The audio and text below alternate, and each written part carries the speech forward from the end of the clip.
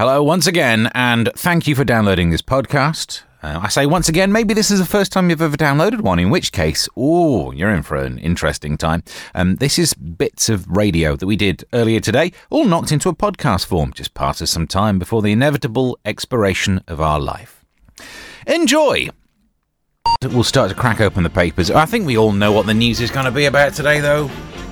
It's going to be another day of petrol. Yesterday we did a petrol-related show. Today, I don't know what the phone-in is. What would you do for a litre of petrol? There's a bad idea, really. But I got a full tankish.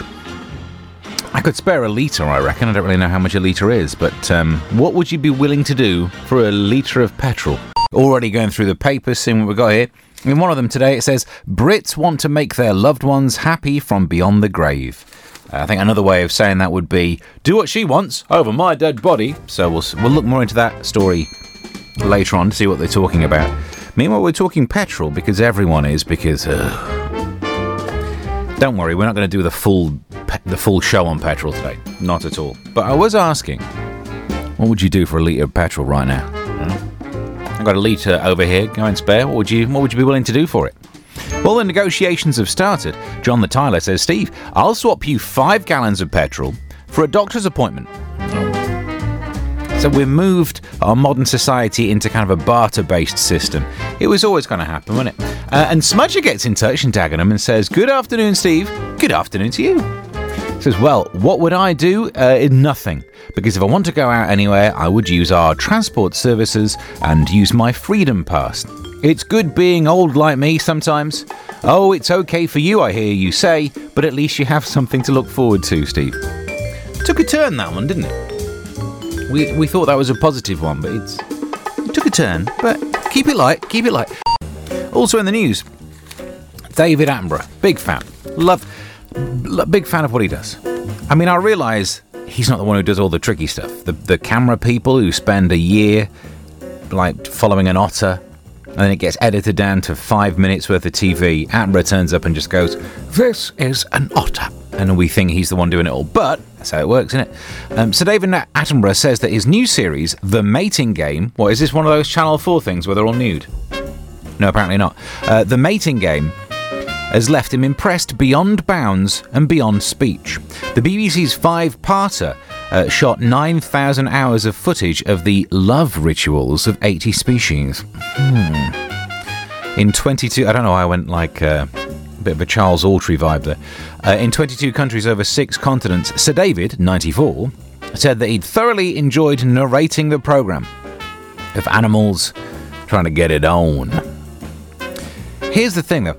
It's all very well being like, oh, look at the lengths that these animals go to impress their mate, because then, straight away, we start to expect the same from our other half. They don't put anywhere near that much effort in for me. When was the last time you fought to the death for me? But that's... all of these animals are at the start of their relationship. Yeah? Because they get together, they're all showing off, they mate, and that's it, they move on. And I imagine that if animals stayed together for as long as humans do, there'd be an awful lot less of this fighting to the death, like, ugh. What, today, again, fight with that one? Have them, I don't care. I remember I had a partner who was impressed at how penguins, they mate for longer, because they've got to bring up the small penguin, because it's cold.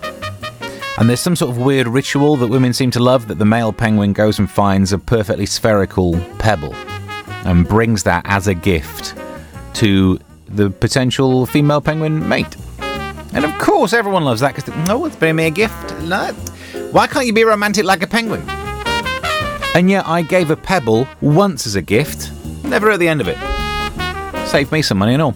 That's Natalie Imbruglia. She's back and on my way. She's in The Guardian, interviewed in The Guardian, saying that she's lucky that the 90s is trending again, and that's why she's still got a career. I know what you mean by that, but we're not all benefiting from the 90s trending again. I mean, I've been sitting around wearing an untucked shirt, jeans, and these kind of shoes for basically every single year since the 90s, and it's not really worked for me.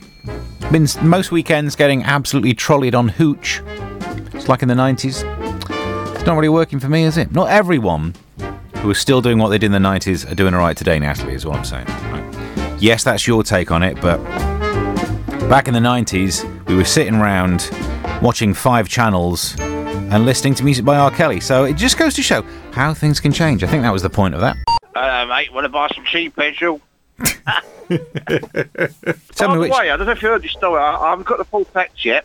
The Office for National Statistics said that there are more single females than men and are looking to love gurus to approach men to ask them out. Apparently, there's more women now than actually men who's on the news. So that's what we should do then. We should help women, single women, work out how they could attract a man. So, Steve from Mutney, what would a woman? Yeah, what would a woman need to do to make you interested?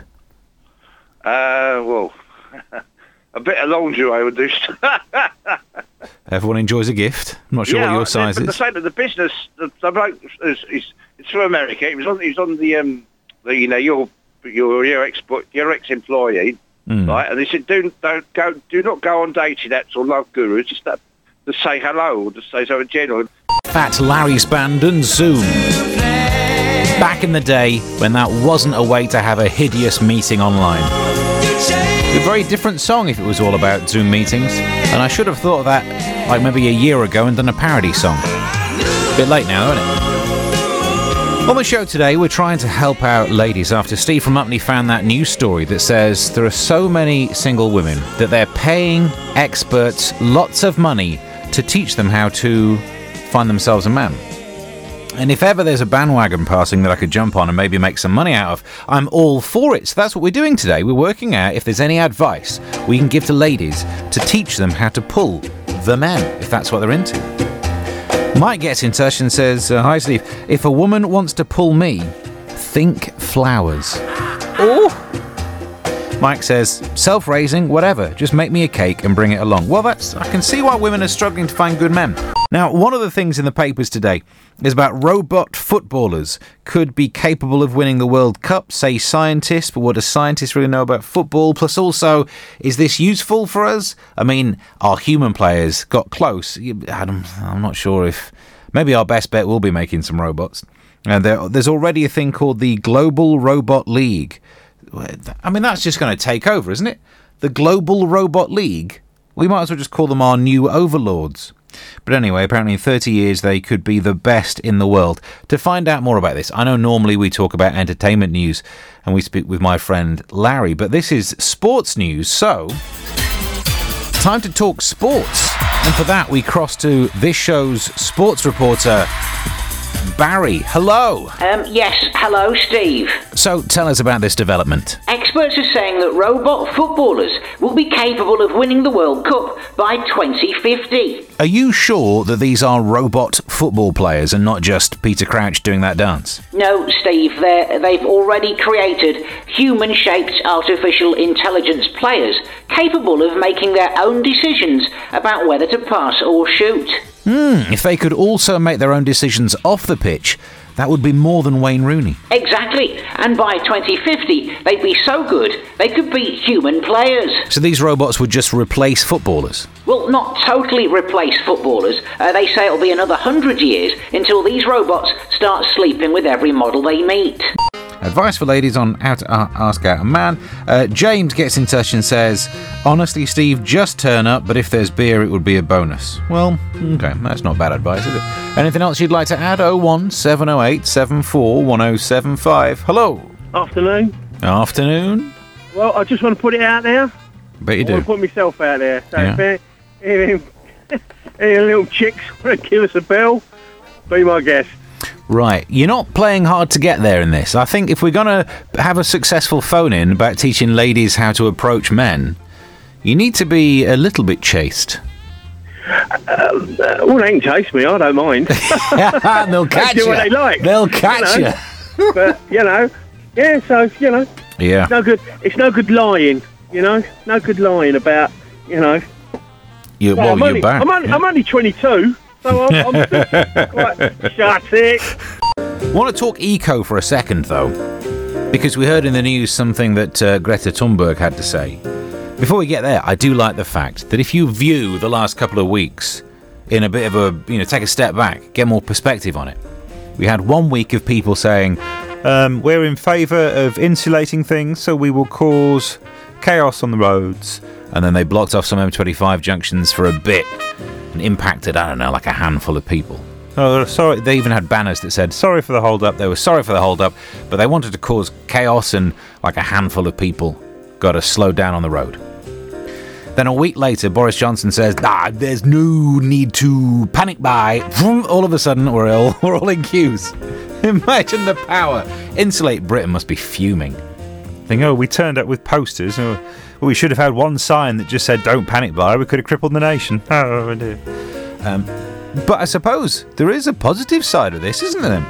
Because the roads seem quieter, people are trying to either drive more sensibly, which is saving fuel, or just not drive at all because of saving fuel. That's good. Surely that means that Greta is then happier. Well, not according to what we heard in the news. We heard her say, build back better, blah, blah, blah. Green economy, blah, blah, blah. This is all we hear from our so-called leaders. Has she seen this week's script for Late Night Mash? That seems... Is she doing it? Is she the guest? Because that seems absolutely bang on what we say every week. Hello. Hello, Steve. It's Rachel. Hello there. How you doing? I'm doing all right. How's it going there? Have you got enough petrol? Well, don't say that. I'm on my way home and I'm hoping to get some on the way home, yeah. I bet you... Hang on, which topic are you calling in about? We're either talking about petrol or women pulling men, and you hope to get some on the way home. Which one are you doing? Women pulling... That can't be a serious... That's not a serious debate, is it? What? Why? You're setting yourself... I've kept hold of it for this long, but yeah, it's not a serious question, is it? Why not? Would you not give advice to the ladies on how they could pull a man? Turn up, don't you? You only have to look at someone for longer than 3 seconds eye contact. That's it. They think you're going home with them. So. Now you're not making me feel special. I like to be wooed. Yeah, I don't know. And blokes can't play hard to get either, can they? Well, yeah, we're not particularly good at acting or being hard to get.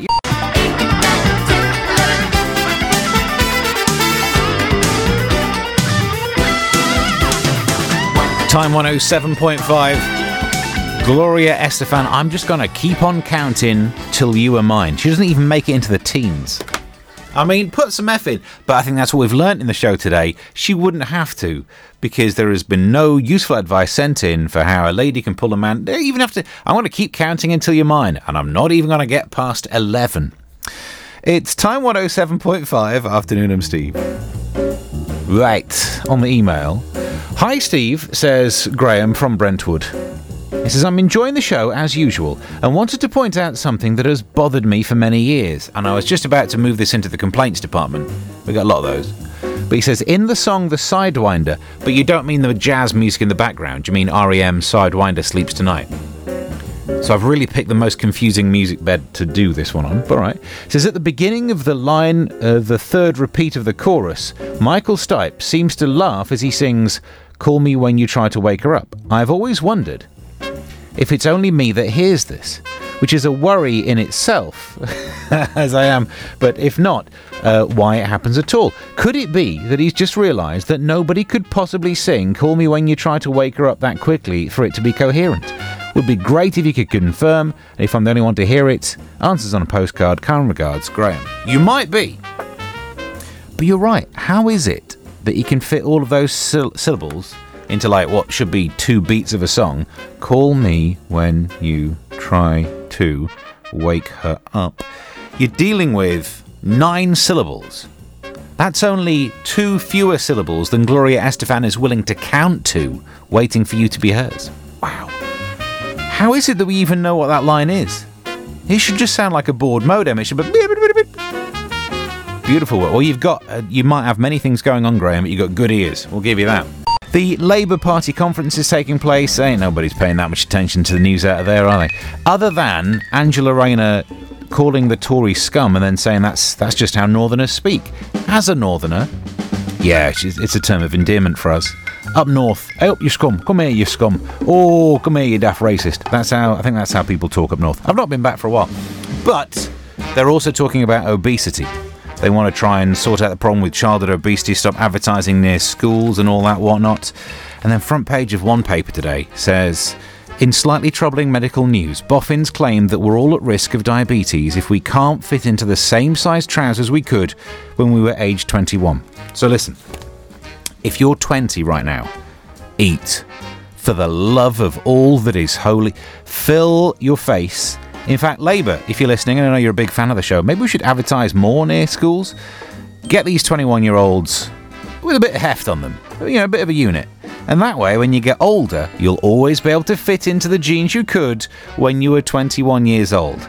There you go then, that's the podcast done. Thank you for all the downloading and the listening with at least one of your ears. It's all been very beneficial. It's made me feel better anyway. You could do the same again. Download future ones. Why not subscribe? You can find me wherever you found this podcast. And you can track me down on social media. It's at Mr. Stephen Allen as a username for all of the different platforms that I'm on. Just makes it easy to track down. At Mr. Stephen Allen. Till next time, bye.